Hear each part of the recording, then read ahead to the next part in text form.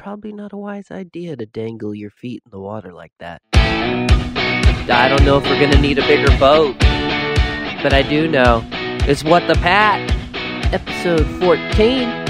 As you guessed, I might be talking a little bit about sharks because it's just something that came up on my radar this week and I got wrapped up into. What else? I'll talk about a movie I watched. It was a bit chilly. That's just a hint. Of course, there's going to be spoilers. There may not be. I just like to say that so I don't spoil anything. Sometimes I never know if I'm going to actually spoil it or not.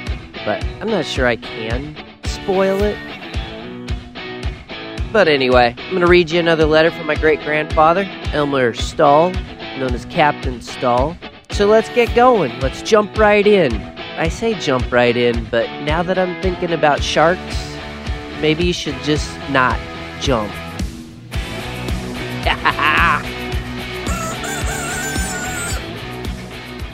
Oh, the rabbit hole I went down this week was, I think because of a YouTube video I found.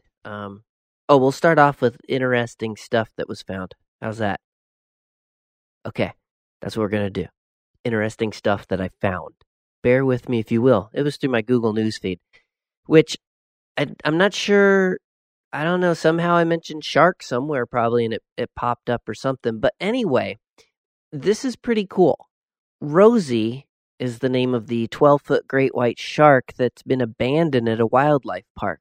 Now, I know what you're saying right now, if you pay any attention to stuff, that you've never seen a great white in captivity. Well, Rosie, unfortunately, is dead, but she is fully intact and preserved in this giant tank of formaldehyde. The first picture on the link that I'm going to have in the show notes is creepy and just, it made the hair on my neck stand up, but it's kind of cool. The long story short, she was caught in, I believe, 1998 in some fishing nets and had died. So they took and handed her off to, let's see if I can, it's always hard to scan through. But there was a guy who had taken her and built a tank and preserved her in formaldehyde and then put into a park. Now, she's been through, I think, 2 parks or maybe stayed in the same park. You'd have to read the article. I'm more interested in how weird, cool, creepy it is that there's a 12-foot great white shark preserved. Now, the problem is she's in an abandoned wildlife park in Australia, and the park's been closed, and she sits there in this tank. Some vandals have since taken the lid off, thrown some shit in there, and just really, I don't get people. This shark is preserved in a tank, and you want to rip the lid off and throw shit in it and just fuck it up. I don't get it. It just bothers me because 1, it's a cool find. 2, taking that lid off, you bring a bunch of harm to anybody else who goes in. Not that you should trespass and go in there and look, but put everybody else in harm's way, and then put Rosie in harm's way, which some people would probably say, just let her rest in peace, get rid of her barrier, blah, blah, blah. But it's still kind of cool to see a great white shark preserved because it's cool to see them up close. Granted, they're scary. Jaws didn't help that any. This shark, swallow you whole.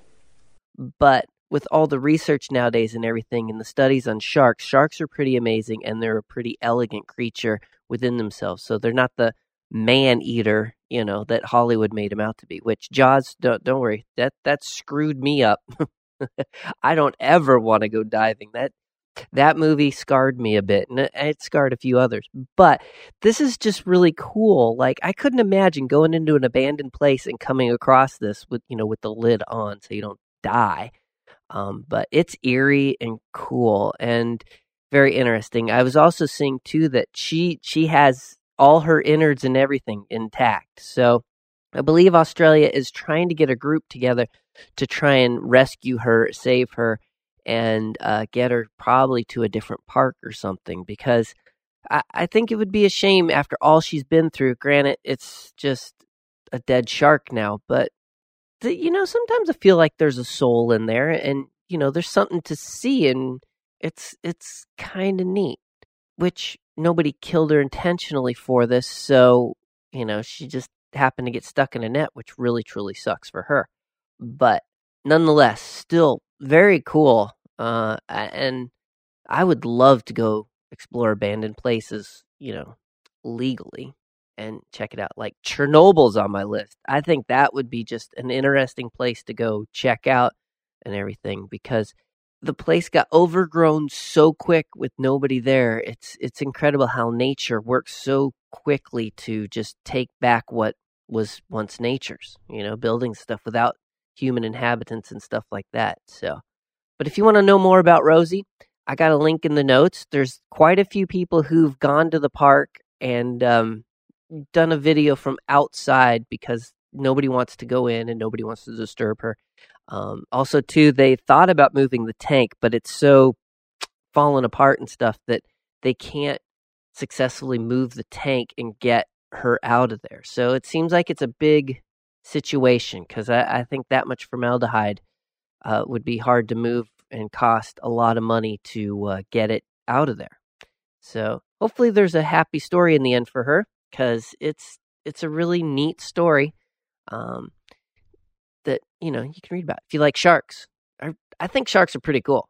And bringing up Jaws again, I watched a documentary on the making of Jaws and how much trouble it was, and how successful the film ended up being because of Bruce, the mechanical shark, kept breaking down, which I'm sure people know that whole story. But it's interesting, and I like seeing that type of stuff about films and all that, like how popular and how big Jaws became for such a movie, like groundbreaking, and it could have broken Spielberg, as he was saying that it could have ended his career, but instead catapulted him. So that's everybody's like, oh, what a cool story.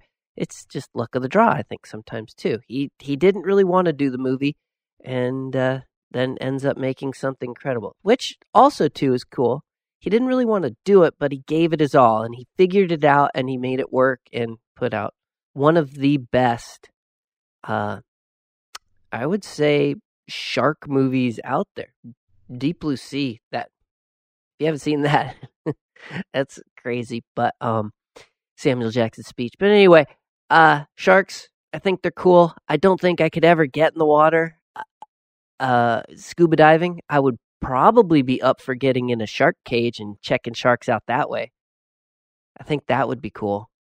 Give me an underwater camera and put me in there. I think I could do it. I think it would be even cool to swim with a whale shark. On to another topic. My buddies over at Discord Accord, Stephen and Jonathan, or Jonathan and Stephen, however you'd like to say it, which checked out their podcast. It's pretty interesting.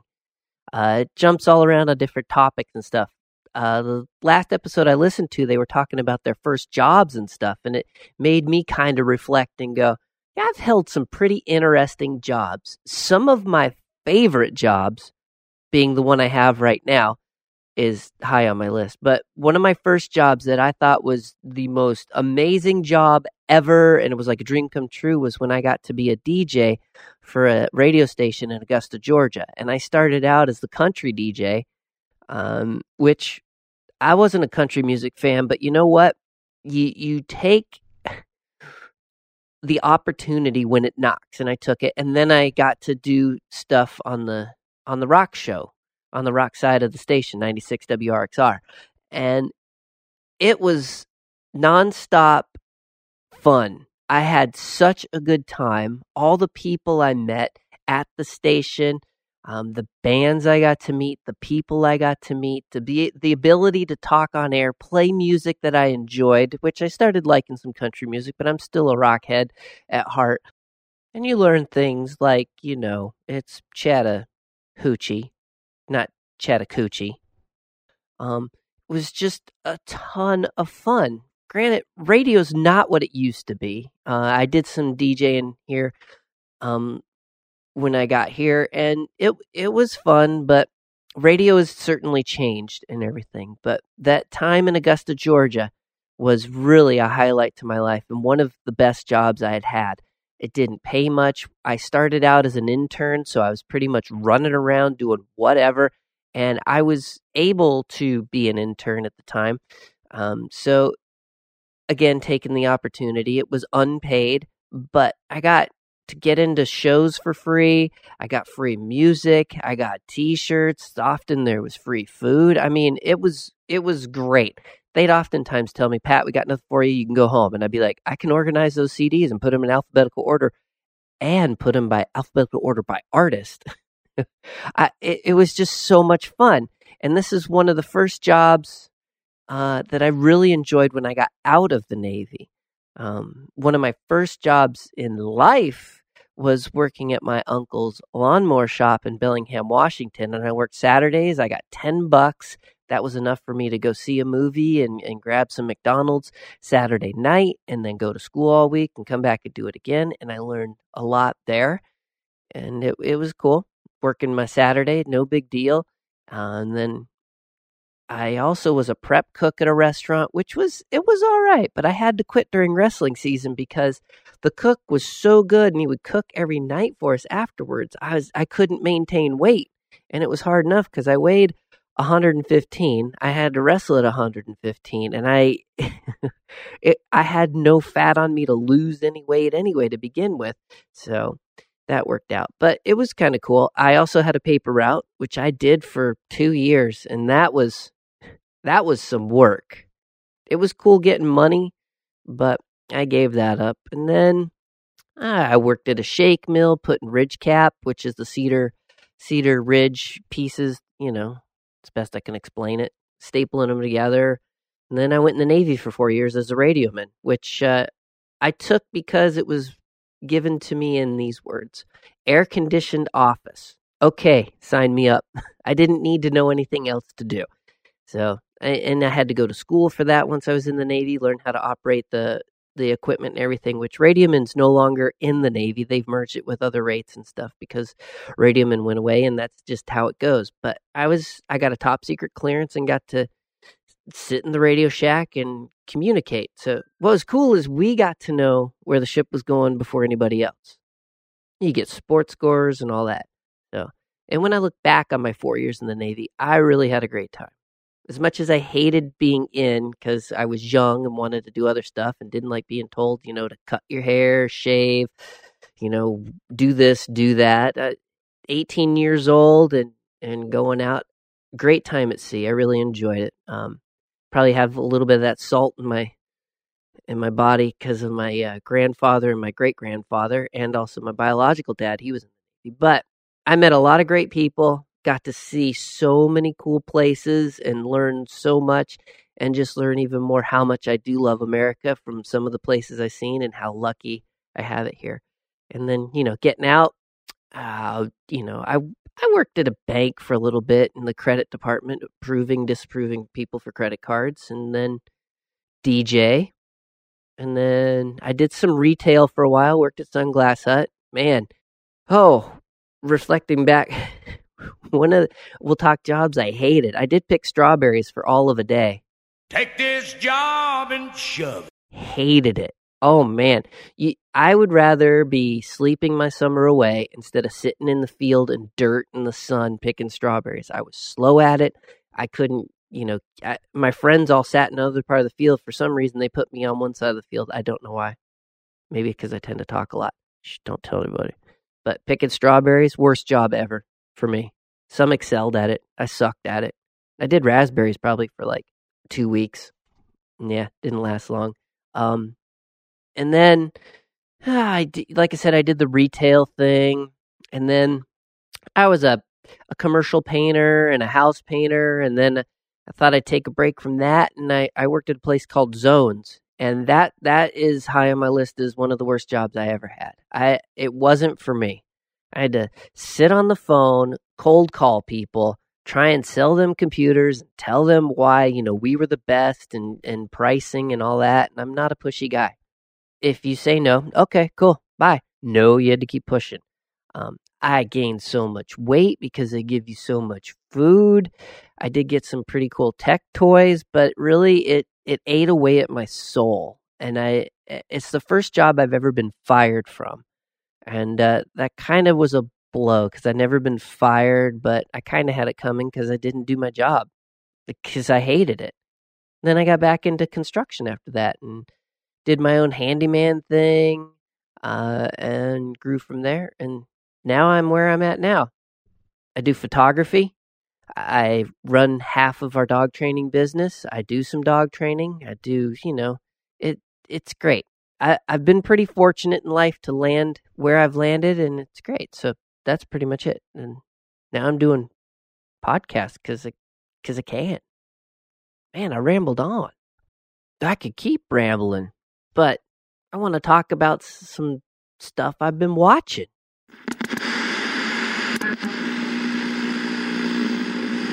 Lately, I've been watching a lot of people living in vans on YouTube. So many cool videos to see and how they've designed their van to live a nomadic lifestyle. And also, it allows you to go other places camping versus like a KOA or something. You can boondock it. There's also some cool wineries that have setups, and you go to a website. I'd have to look it up for you, but I'm not going to right now. I'm going to talk about it. Wineries that let you park there and you can camp overnight or whatever and get to, if you want, I do believe you can also do some stuff at the winery. They teach you how to do some things and help out. So kind of in trade. And also I believe there might be a fee for camping there, but how cool, camping at a winery and everything. But the nomadic lifestyle is pretty enthralling to me and cool because it gives you freedom. And I wish I had really thought about it when I was younger because I don't like being tied down. I don't like having to be attached to a house or do what society says. Get a job, do this, do that, and on. Because it doesn't feel free. That's why I got out of the Navy, because it just didn't feel like I had control of my life. And then I really led myself astray by thinking, I need to get this job so I can do this and get the house and everything. So my mom did mention, why don't you get an RV and live in an RV park? And I'm like, I don't know. I can't afford an RV. I can barely afford rent. But really, when you look at it, if you figure it out, I've never been good with money until I would say about 8 years ago. Thank you, Allison. So Allison and I have been watching a lot of these videos, getting some ideas, because we do have an RV, but we have 5 dogs. So that can be a lot of work, going on the road, going places, because some places only let 2 dogs. And then going boondocking with our size of RV is a little difficult without seeing the area and all that. But anyway, great lifestyle. We're hoping in a few years it's something we can trek across the U.S. and see things and everything. And it also gives me some ideas how I can work on our RV and make it a little more user-friendly inside, because I'm finding that a lot of the space in there is just not usable. And, the RV isn't meant to be lived in full-time, because they have problems and they aren't built to last like that. So, and right now in the technology age of videos and books and everything you can find online, it's a lot easier, I think, to figure out how to live that lifestyle if it's something you look for. And like I said, I got no problems if you want to have the boats, the house, and all that stuff. To each his own. Everybody has different things they like. Some people want the big house with the pool and everything, and to them that's cool. I'm learning now, stuff is just a giant anchor. Get what you need and then go enjoy what you want. Now let's drop down to the movie I saw. I went and saw Cold Pursuit, Liam Neeson, because I dig the guy. Action, if he's gonna be kicking somebody's ass, I'm in. Even if he's just being Liam Neeson and hanging out. I dig the guy. We'll skip the news shit because, well, whatever. Fuck that. Cold Pursuit, it was not the movie I thought it was going to be going in. And I actually had a good time watching it, even though it wasn't quite what I thought. I think it's a dark comedy, but I'm not totally sure on this because, I don't know. It was a good movie and it was different. It didn't certainly go the way I thought it was going to go, but it still went in a direction, and it was an older crowd that I saw it with too, so that was kind of funny. Some older people giving Liam some support. Anyway, Cold Pursuit.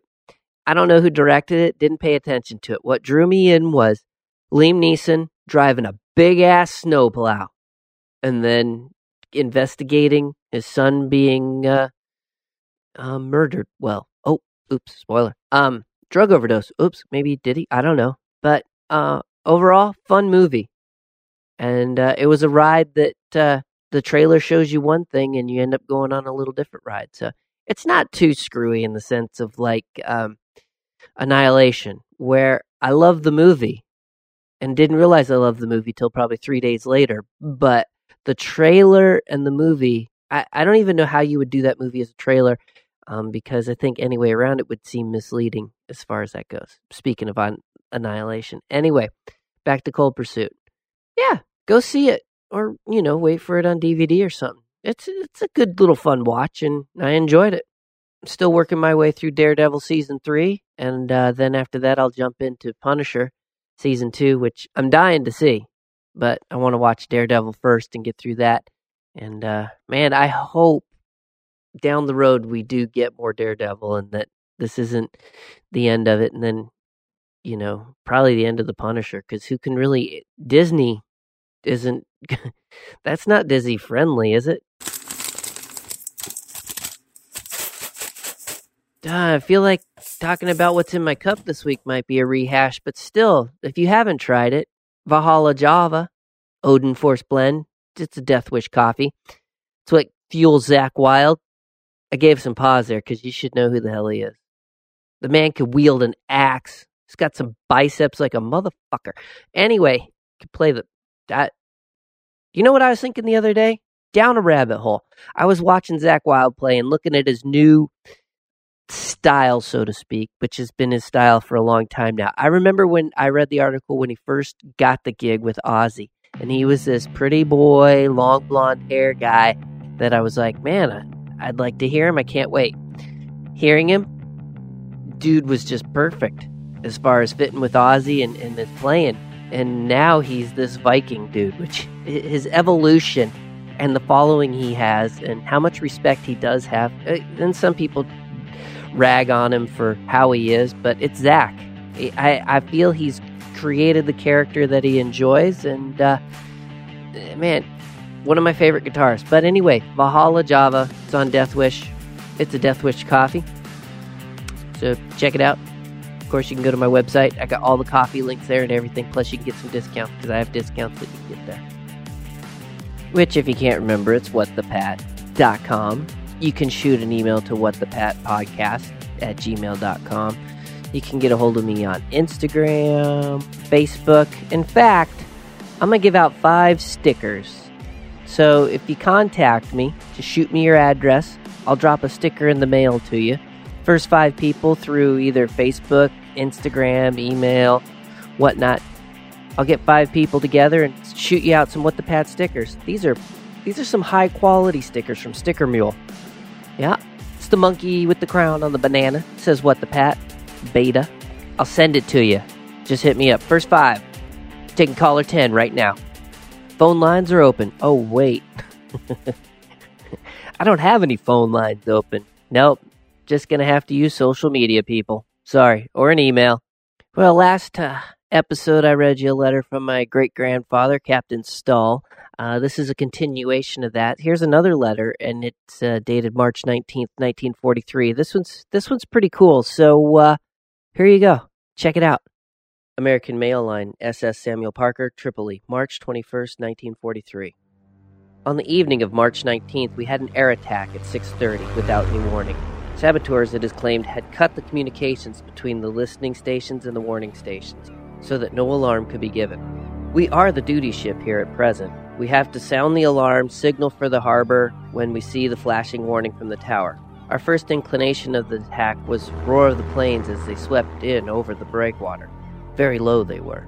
Only a dozen guns opened on the raiders at the first phase of the attack. It had been raining heavily for half an hour, so the enemy must have been guided by a radio beam from saboteurs here. Visibility a half mile. Their timing was so perfect that it could not have been a coincidence with the weather. About a dozen planes were seen. In the first phase, one bomber crashed alongside a small ship here. Another, or part of another, crashed on top of the ship at the next mooring to us. These came in so low they were probably caught in their own bomb blast, or the blast of bombs from planes ahead of them. The concussions from bombs were quite heavy. They were so close to our ship. Gasoline and oil ignites quickly, so 2 ships that got direct hits soon became a mass of flames. The flaming bomber that crashed soon sank. The 2 ships in flames lit up this small harbor, making us all targets. Drums and cans of gas and ammunition on the blazing ship near us began to explode like rockets and Roman candles. Gasoline cans came down like flaming meteors. Fortunately, the wind was across the harbor. Ships are tied up here in pairs, the stern lines to the same buoy, their anchors down separately, so that each pair forms a V at an angle of about 75 degrees. Few moorings in a small harbor, 2/3 of it silted up so ships cannot spread out singly. At the time this letter was written, it was apparently top secret, or didn't want to name some of the ships in the harbor, so the blank ship tied to the same buoy as the blazing ship, out her moorings and steamed ahead 1,000 feet until she stuck fast. Quick work. Through our binoculars, we saw some men leap over the stern of the blazing ship on which the bomber had crashed, and which the blank had just left. Some of our crew took our motorboat, went over, and picked up the 6 men in the water. They got back safely. We kept our hoses ready to turn on flying bomb fragments that occasionally fall on our decks, some fireworks. Now here's an unbelievable yarn. A few minutes after this rescue party returned, one of our forward gun crew reported a fish or something swimming slowly along our starboard side, heading aft. Looking over the side from our bridge, I saw the thing abeam, going about 4 knots, like a big fish. Its actions coming to the surface for a few seconds, then diving and coming to the surface again in erratic turnings and circles, resembled exactly a half-stunned fish. "It's a big fish, stunned by the bombs," I said to my men, "but watch it closely." Within the V angle formed by us with our companion ship, the big fish circled lazily, mostly making left-hand turns. Once it grazed our side, one of the other ship's sides in crazy actions. As no enemy planes had been heard for some time, I ordered a signal searchlight turned down on the beast as it completed a small turn and angled toward us. Then, close alongside, I saw that it was a torpedo. Our guns would not depress below horizon level. We had no machine guns, no rifles. The description is a most potent argument for all our ships to be equipped with at least 1 machine gun. We yelled, "Torpedo!" to our companion ship. They then saw the beast and put their spotlight on it. It headed directly for them, lazy, deliberate, inexorable as a nightmare, and dived a foot from their side amidship. It reappeared near the bow. Their machine gun glazed, but the bullets glanced off. The beast headed directly for us in a wide turn. A patrol boat had come up to see what the searchlights were for. Through the megaphone, I yelled, "Torpedo, look out!" They put on their searchlight, saw it, and backed hastily out of its track. They fired several shots at it from their machine gun, without effect. Headless of bullets, it seemed immune to destruction. A British tank officer aboard us had gotten his rifle out, and the only rifle on board. The beast came on and on, deliberately, perfectly certain of its mission of death, apparently, and in no hurry to complete it. It was heading directly for number 3 hatch, purposefully now, as if it tired of playing cat and mouse. It hadn't dived for about a minute. I was leaning over the starboard wing of the bridge with my flashlight on the torpedo. On it came, head on, and dived suddenly, 6 inches from our side. We all swear it back bumped the sides in that moment of deathly stillness in which we all held our breath.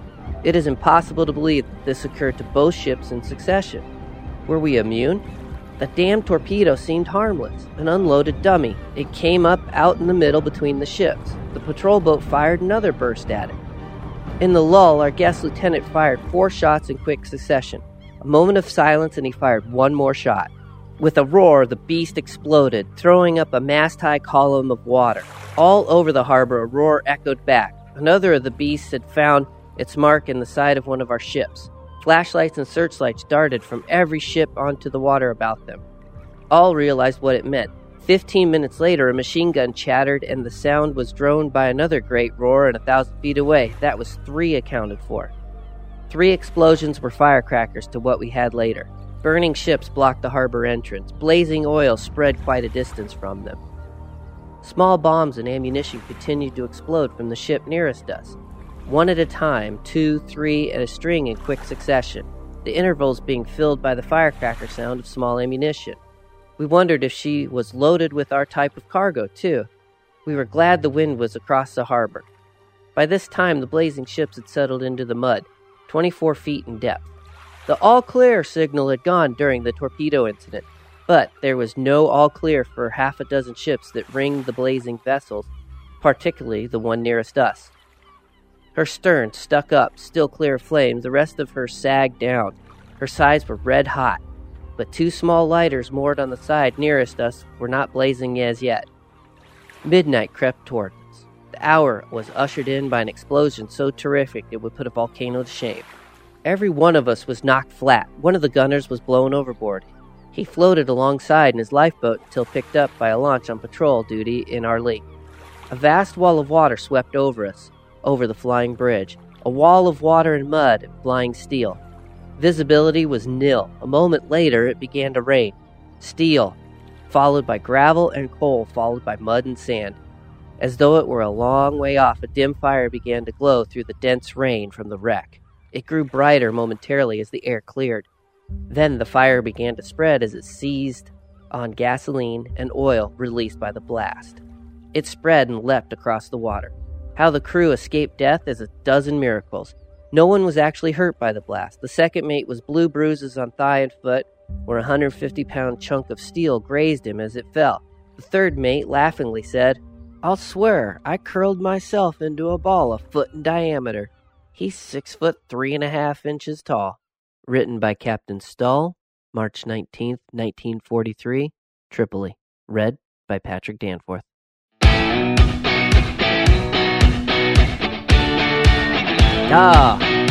Nothing like getting a little history tossed in. Sorry, no tech to talk about this week. Maybe I'll find something to talk about next week. Just keep your feet out of the water, people. Make sure your cuts are taken care of before you get in there. What are some things that movies have done to you that freaked you out? I'm curious to know. As always, I appreciate you coming along for the ride and enjoying the journey. Again, hit me up. Let me know how things are going with you and if there is anything I can talk about. Maybe you got a show you want me to talk about that you're having mixed emotions about. I don't know. This is just things I'm pulling out of the air. Right out of thin air. But I do appreciate you coming along. Till next week, have a good one. Enjoy whatever you're doing. Always make it fun. If it's not fun, change it up. Common sense, right? Anyway, kicking the boots off. It's time to kick it back.